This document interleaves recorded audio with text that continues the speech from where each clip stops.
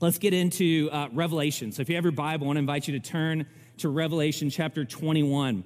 Maybe for some, a strange text for Easter, but I think there's actually nothing more appropriate for us to be looking at here as we finish out what we've been doing for the last several weeks in Lent, looking at the book of Revelation. We're going to finish out here with this beautiful vision of the new heavens and the new earth in Revelation 21. If you don't have a Bible, you grab a device, download it, turn there. It's the very last page of the very last book of the Bible, so it'll be nice and easy to find.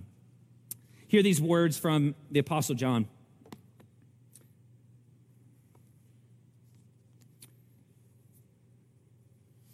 Then I saw a new heaven and a new earth. For the first heaven and the first earth had passed away, and the sea was no more.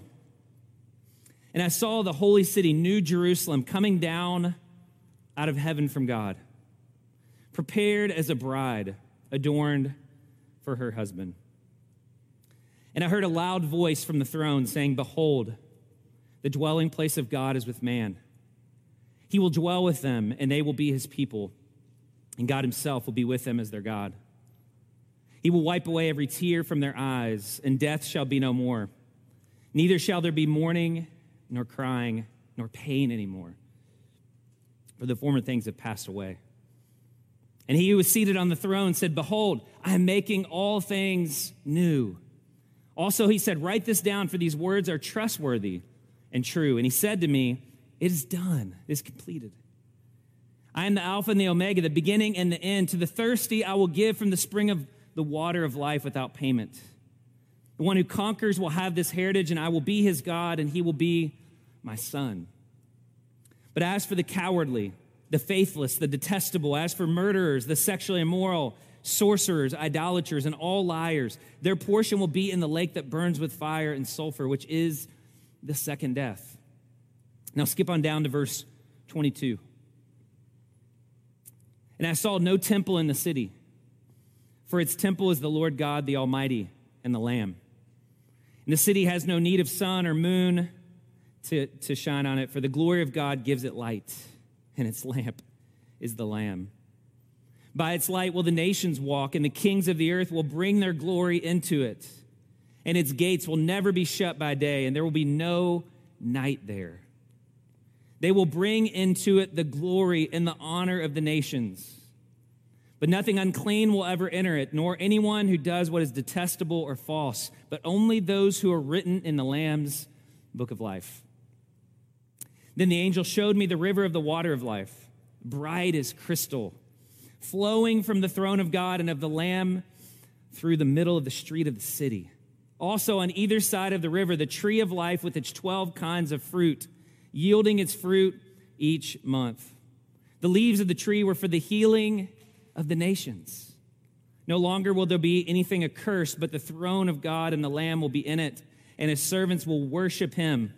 They will see his face, and his name will be on their foreheads. And the night will be no more. They will need no light of lamp or sun, for the Lord God will be their light, and they will reign forever and ever." This is the reading, this is the vision of the word of the Lord. Thanks be to God. Thanks be to God. Now, I'm just going to tell you up front, there's no way that I can bring this home to you. Like, this is like a preacher's worst nightmare. Like trying to preach a text like this and get it into your bones. Because like a friend of mine said, like when we're trying to preach passages like this, he said, it's the temptation for us on days like this is to swing for the fences and throw our backs out as pastors. Because it's such a glorious vision. It's meant to be enjoyed. It's not meant to be analyzed. It's not meant to be broken down into propositions and diagnosed and analyzed rationally, although it is rational. It is meant to be a full, immersive experience. Like if I could right now, I would take you into a 3D or 4D movie theater and, surround sound, and I would crank it up. It's meant to be felt in your body. And so what I'm going to do here is a poor, probably an impoverished job of just sketching out for you and skipping rocks across the lake, just a deep, deep reservoir of goodness. But I hope that it encourages you. Because what Easter is meant to be for us every year, every day, every week, and what it meant to those to whom this was written, it's meant to be a living hope.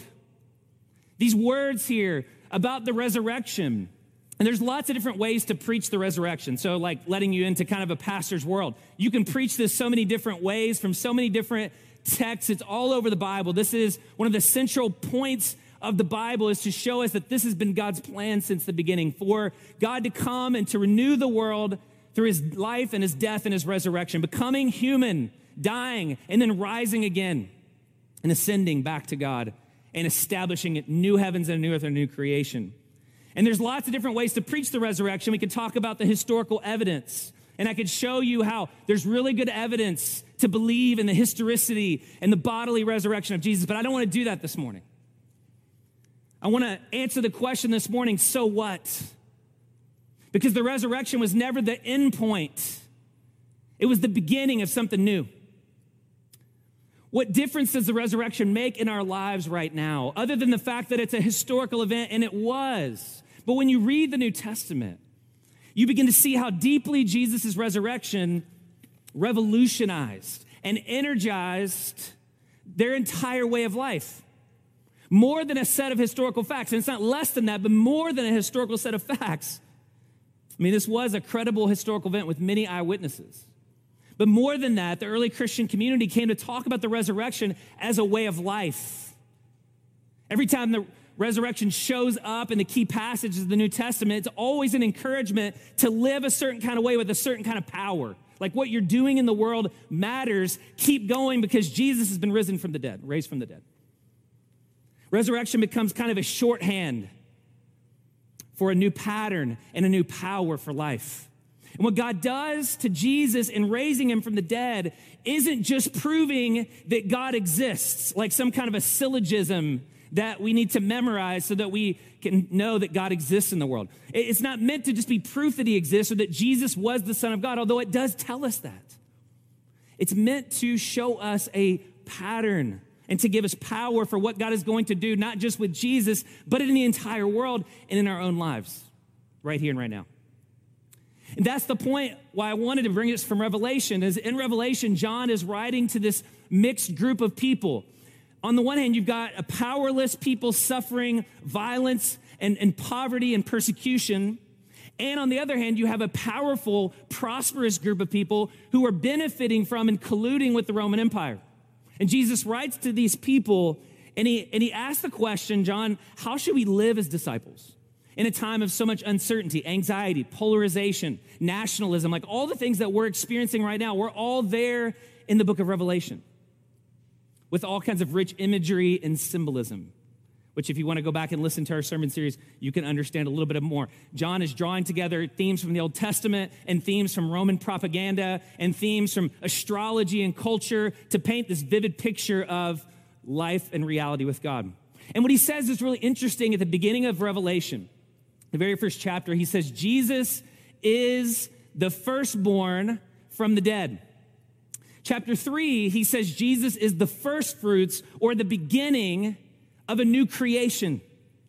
And so what we see, ironically, is that sometimes we have in our heads like resurrection is the end of the story. But what we see in Revelation is actually resurrection is not the end, but it's the beginning of a bodily life with God forever. And that's what gives these people struggling hope. That's why Peter, writing to a similar audience, dispersed and scattered around the Roman Empire, in chapter 1, verse 3 of his letter, says, "Blessed be the God and Father of our Lord Jesus Christ. According to his great mercy, he has caused us to be born again to a living hope through the resurrection of Jesus Christ from the dead." Now, I want to encourage you, again, skipping rocks. But as you go home today, would you read this together as a family? Would you read this together as roommates? Would you read this out loud? This is poetry. This is intended to dazzle. It's intended to captivate. It's intended to capture our imagination. But let me just give you two big ideas that we see here in the text in terms of what it means to get a living hope from the resurrection of Jesus.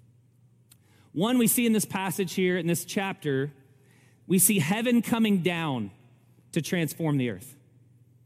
The second thing we see is the future breaking into the present. Heaven comes down to transform the earth, and the future breaks into the present. And if you can internalize that reality, if you can internalize Jesus and what he's doing and bringing heaven to earth and the future into the present, you can live with hopefulness and courage and resilience.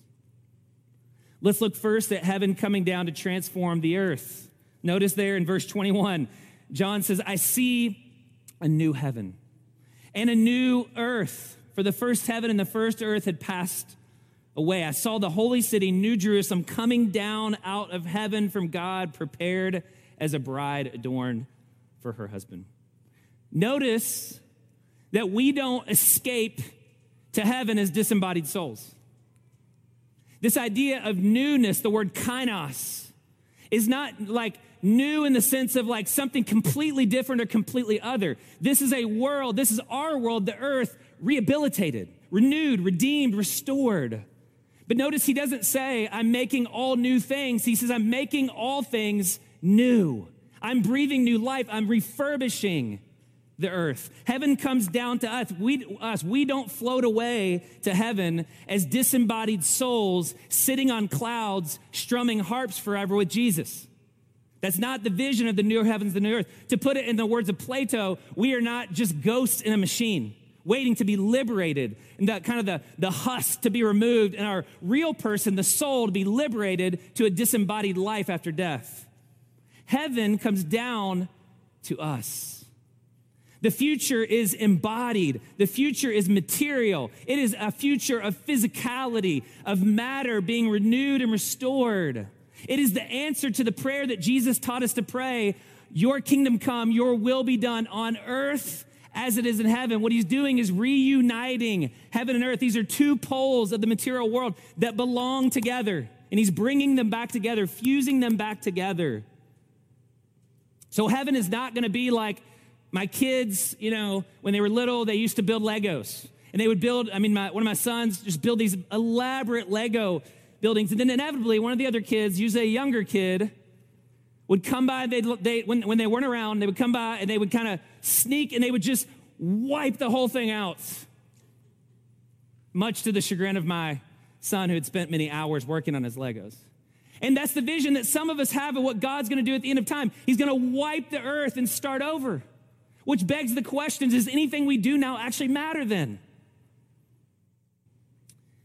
But the future, John says, is a city coming down to the earth. If you're an urban person, you ought to be excited, like the future is a city. If you're a person that wants to return to nature, I'm sorry. Notice that a farm doesn't come down from heaven. Sorry. A suburb doesn't come down from heaven.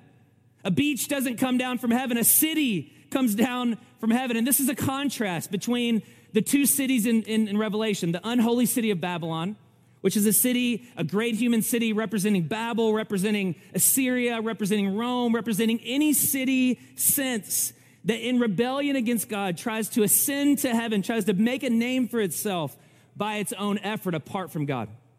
That's what Babylon represents. And he's contrasting the new city, the new holy city, which comes down to us as a gift from God. It is not something we build our way up to. It is something that is given to us as a gift. And that's why we have all this language around the garden and the city and the temple. This is the world that we all long for. Even if you're here and you're not a follower of Jesus, like you want this world to be true. Even if you don't believe in the resurrection, you should want this to be true. And there's something in you, I believe, that tells you that it's true.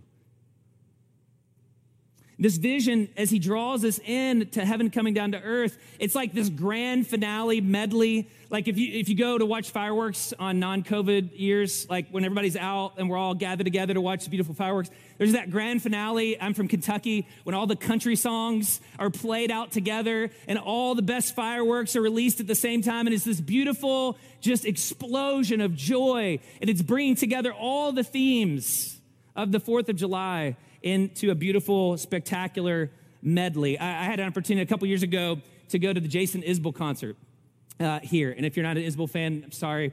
but I really like him. And he came and he, at the end, he saves his best stuff for last, right? And it's like this medley of Decoration Day and all of his best stuff. And the crowd literally explodes to their feet because it's just this amazing, immersive experience, vision, summing up the entire concert. And that's what John is doing here. He's summing up the entire story of the Bible. He's summing up the entire history of humanity, all of our past, all of our future. He's bringing it now into the present. The seeds that were cast. I mean, this is everything in the Bible squashed together into one chapter. This is Genesis in the garden. This is Exodus and the tabernacle and the temple. This is Isaiah and a vision of a future city. This is Ezekiel and a vision of a future temple.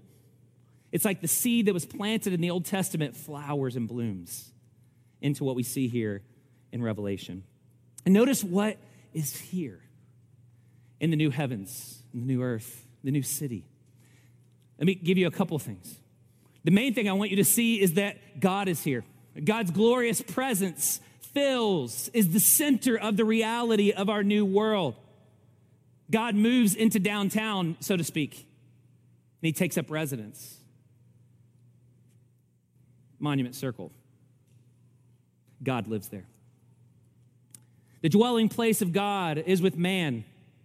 And what's interesting is what's not here. He says there's no temple in the city. Why is there no temple? Because God himself is the new temple. God's glorious presence is at the center of this new reality. And every square inch is meant, all of the descriptions, all the precious stones, all of the gold, all of that stuff, that is meant to be symbolic. It's imagery, it's poetry. It's meant to tell us that all the things that were there in the Garden of Eden, like these jewels are there in the Garden of Eden. These jewels show up again in the tabernacle and the architecture of the tabernacle and the temple. That word, the dwelling place of God, means tabernacle. God tabernacles with his people. You see, the Garden in Eden, man, I wish we had time to do all this. The Garden of Eden was not just a garden, it was a garden temple. It was the original temple where God's presence dwelled, where Adam and Eve enjoyed unbroken, unhindered access to God, intimacy with God, communion with God, what we all long for in our souls, to have access to God, to be completely vulnerable, naked and not ashamed in the presence of God, to be fully known and fully loved without any fear or shame or guilt. But because of their sin, they're banned from God's presence. Adam and Eve are sent outside the garden, and the swords are put up saying, justice has to be served. You can no longer enter into the presence of God unless there's death.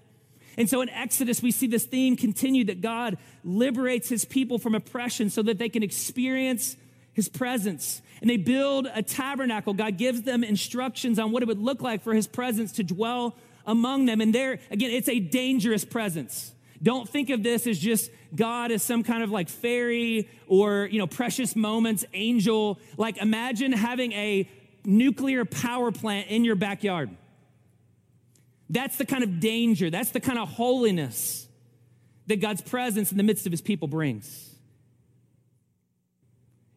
And this tabernacle was built, and in the center of this tabernacle was the Holy of Holies, the throne room where God's Shekinah glory, the fullness of his presence, dwelled with his people. But there was still a barrier. There was a curtain that separated people from God because of their sin. And now, once a year, Yom Kippur, the priest would go in and make atonement for the sins of the people at the cost of his life, oftentimes. Later, that gets built out into a full temple under Solomon. But again, because of sin and idolatry, God's presence leaves the temple. The people go into exile, but they were in exile long before they physically went into exile. God's presence was gone. When Jesus comes and he shows up in Palestine, what's the first thing that John tells us in John chapter 1? The fullness of grace and truth tabernacled among his people. Jesus is the new tabernacle. Jesus comes as the new temple. His body, he says, when he rises from the dead, will be the new temple. He is the new sacrifice. He is the final sacrifice. He is the final priest. He is the final temple. And when he gives his spirit to his people, he breathes his spirit out. He says, now you are the temple of God. All of that presence, all of that longing and desire is now to be found in you. You now have access to God. and you become the temple of God's presence. The whole point of this section here is just to remind us that the new city is the new Holy of Holies. So don't get all hung up in like, if you read the rest of this passage and you see all the precious stones and the metals and the numbers, like what's up with the 144,000, it's not intended to be a code, some kind of cryptic code to be cracked. All of those numbers, they just mean it's complete, it's full. 12 and 12, 1,000. These are numbers of completion in the Bible. It's done. We now have full access to the Holy of Holies. The veil has been torn because of the death and the resurrection of Jesus. The idea here is it's a cube, right? Like all the measurements, it's a cube, just like the Holy of Holies. Now the whole world is going to be the Holy of Holies. And we, once again, get to experience intimacy with God, communion with God. Again, all that we long for when we reach for sex and beauty and, addiction, all that we long for in grasping for wealth and power and status and fame, it's all found in God alone. That's the point. You have access to this abundant life. You will see the face of God. The face of God is the fullness of God's presence in the Bible. You will have access to the abundance of salvation. You won't need any of these things. Will be as gold will be as common as anything, as rocks. You're going to walk on it. The tree of life is going to be a forest. I mean, like, did you get the imagery? There's a river running through the middle of the city, and on both sides, there's a tree of life. This is a grove of trees of life. It's meant to point us to the abundance of the garden, now found in the middle of the Holy of Holies, the new city. It's everywhere. You don't have to compete. You don't have to scrap. You don't have to envy. There will be more than enough of God's presence and his goodness for everyone. I mean, can you imagine that kind of abundance? And what we experience now, in part, we experience there. I think the point of the city is to say it's there in intensity. It's there in durability. It's there visibly. It is there with density. And we do it together. So there's the presence of God. And again, I'm just going to list these other things because we don't have time to get into this, but I just want you to see it's all there, all the things we long for. Beauty. This is glorious. The new city, we as the people of God are pictured as a city wearing a wedding dress, kind of a weird, bizarro, dystopian kind of thing, but it's actually very utopian, right? Like the city is dressed and adorned with the glory of God. We are made beautiful. When you go to a wedding, I love being a pastor at weddings because I get to stand here and look out, but I also get to look to my left and to see the groom watch the bride walk down the aisle. And in that moment when everybody stands and the bride is decked out with all the makeup, the wedding dress, nobody looks at the bride and says, man, look how broken she is. I mean, maybe some of you do, but like nobody says like, look how broken she is. Like, no, it's look how beautiful she is. And 9 times out of 10, this guy over here is coming apart in tears. And it's beautiful to watch it. This is what God says will happen at the end to all of us. We will be made beautiful. All of our shame will be gone. All of our imperfections will be covered. We will be beautiful externally, and we will be beautiful internally. Notice that all the beauty in the new city, it is foundational. It is not decorative. It is not aesthetic. It is not secondary. It will become our character and our nature and our essence. You will be beautiful. I mean, I can't think of a word that a image-driven, image-conscious society needs more than the new heavens and the new earth. All that you're longing for, all that you're trying to create on your own is insufficient. And that's why we walk around feeling ugly, despite all the makeup, despite all of the social media presence. And God says it's all here. You don't have to grasp for it. It's coming.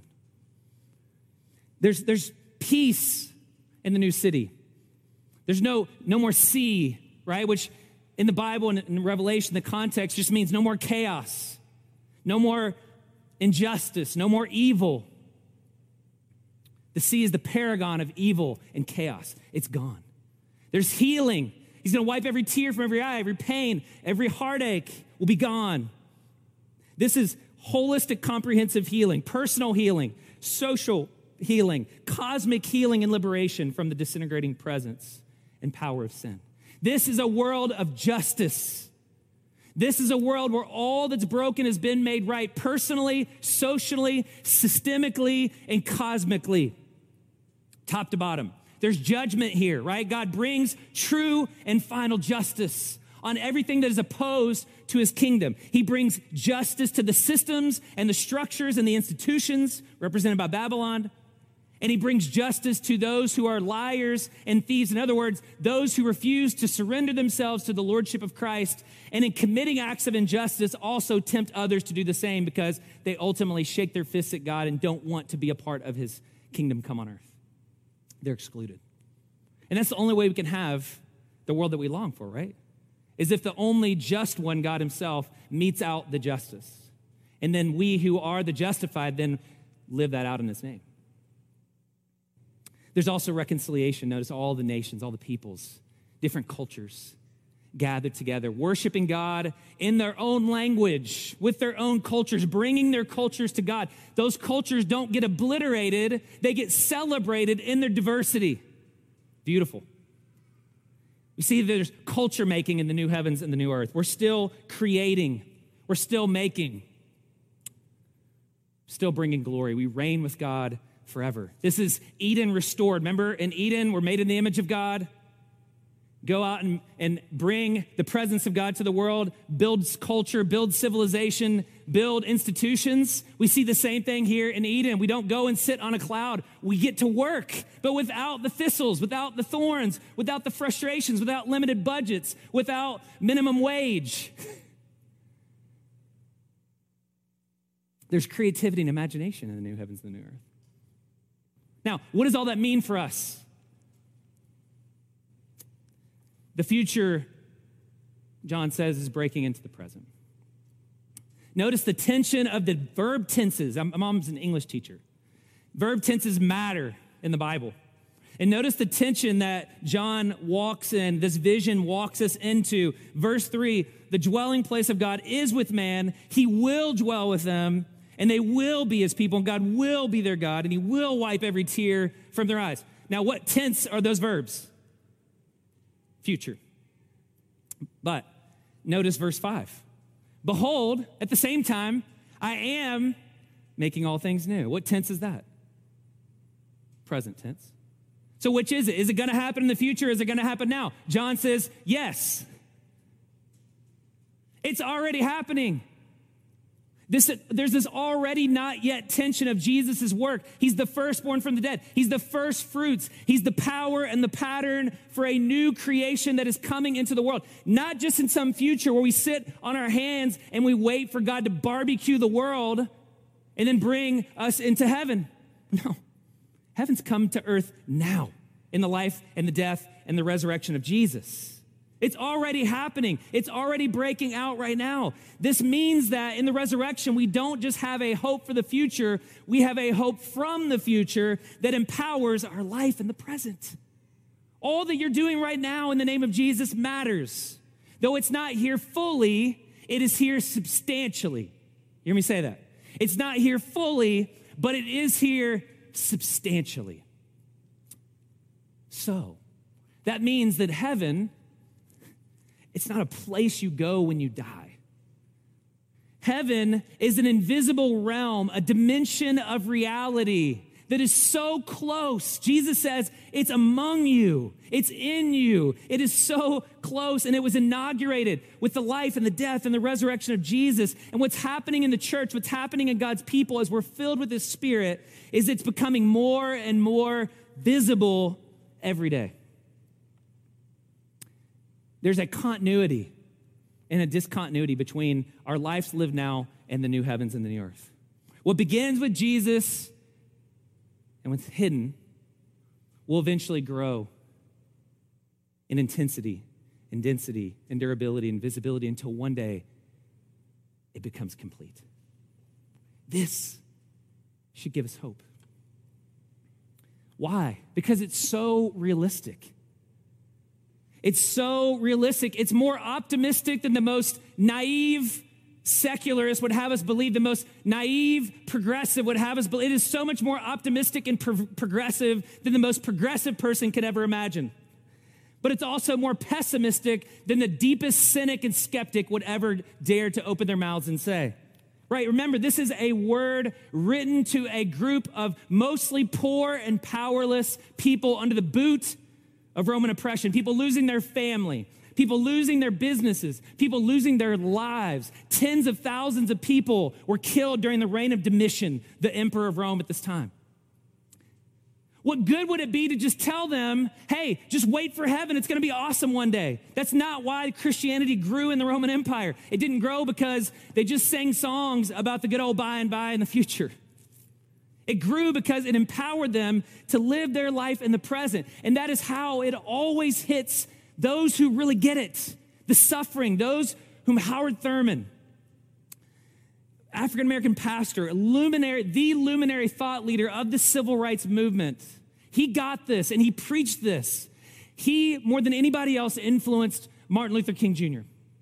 Howard Thurman, it said his book, Jesus and the Disinherited, which I recently finished reading, that was the text that King had on him at all times, and some say even had it on him when he died, when he was shot. And in this book, he wrestles with this question. Isn't Christianity just this otherworldly thing that doesn't offer any real hope for the present? He was getting this question all the time from other black and brown people, African Americans specifically.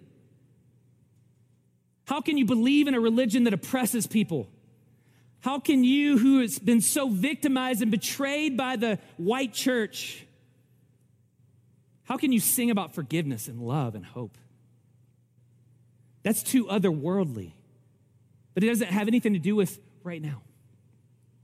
And in response, he gave a series of lectures over the course of a couple years that became this book, Jesus and the Disinherited. And here's what he says. Jesus' message focused on the urgency of a radical change in the inner attitude of the people. He recognized fully that out of the heart are the issues of life, and that no external force, however great and overwhelming, can at long last destroy a people if it does not first win the victory of the Spirit. Again and again, he came back to the inner life of the individual. With increasing insight and startling accuracy, he placed his finger on the inward center as the crucial arena where the issues would determine the destiny of his people. And as he looked into the future and he saw, and he talked a lot about the new heavens and the new earth. That's what all the spirituals were about. They were about this otherworldly thing breaking into this world right now. And he says, if you understand that future and you understand that that's happening right now, it gives you dignity. Matter of fact, he says it's the only thing that can give an African American true dignity, to know that God sees me, he knows me, he loves me, he is for me. That is the bedrock upon which you build a life if your back's against the wall, he says. It's the only thing that can give you strength. The only thing that can allow you to fight against what he called the three hounds of hell that hound the oppressed with their backs against the wall: fear, deception, and hatred. Now, if that kind of hope can give Howard Thurman a living hope, that kind of hope can give us a living hope right now.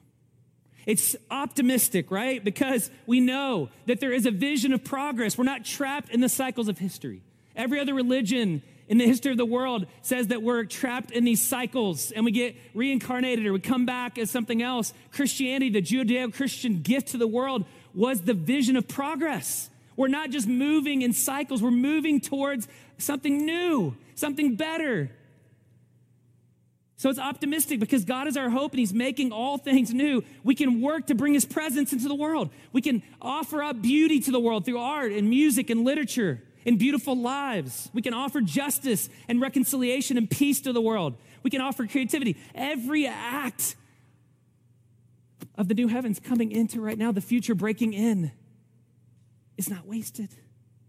We're not just oiling the wheels of a machine that's about to roll off a cliff or restoring a great painting that's going to be thrown into the fire. That's what Paul says at the end of 1 Corinthians 15 when he's talking about the resurrection. He says, because the resurrection is now, all of your labor is not in vain. There is nothing wasted. Everything will make its way into the new creation. It will be enhanced. It will be intensified, but it will make it there.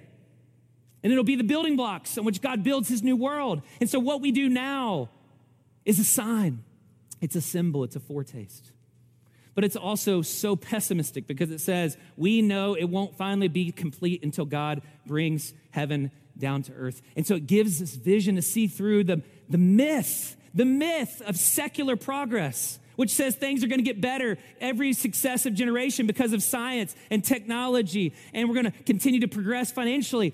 Hey guys, look around. How's that working out for us? We're progressing scientifically, financially, technology, while regressing in all the ways that really matter, relationally, emotionally, socially, institutionally. We can have a hope for the future that's realistic. It's not based on linear scientific progress, political progress. We don't expect all that to happen right now. And we can work in the world with a non-anxious presence, with a confidence, with a resilience. Friends, this is available to all of us. Just way over time. It's available to all of us. So let's just put our stuff aside, and I just want you to think about what it would look like for that hope to enter into your life.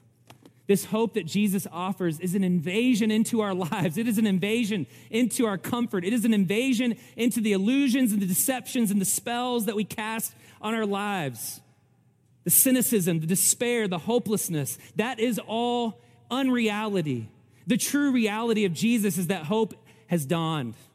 It is broken into the world through his resurrection and his ascension back to God and his promise to begin making all things new.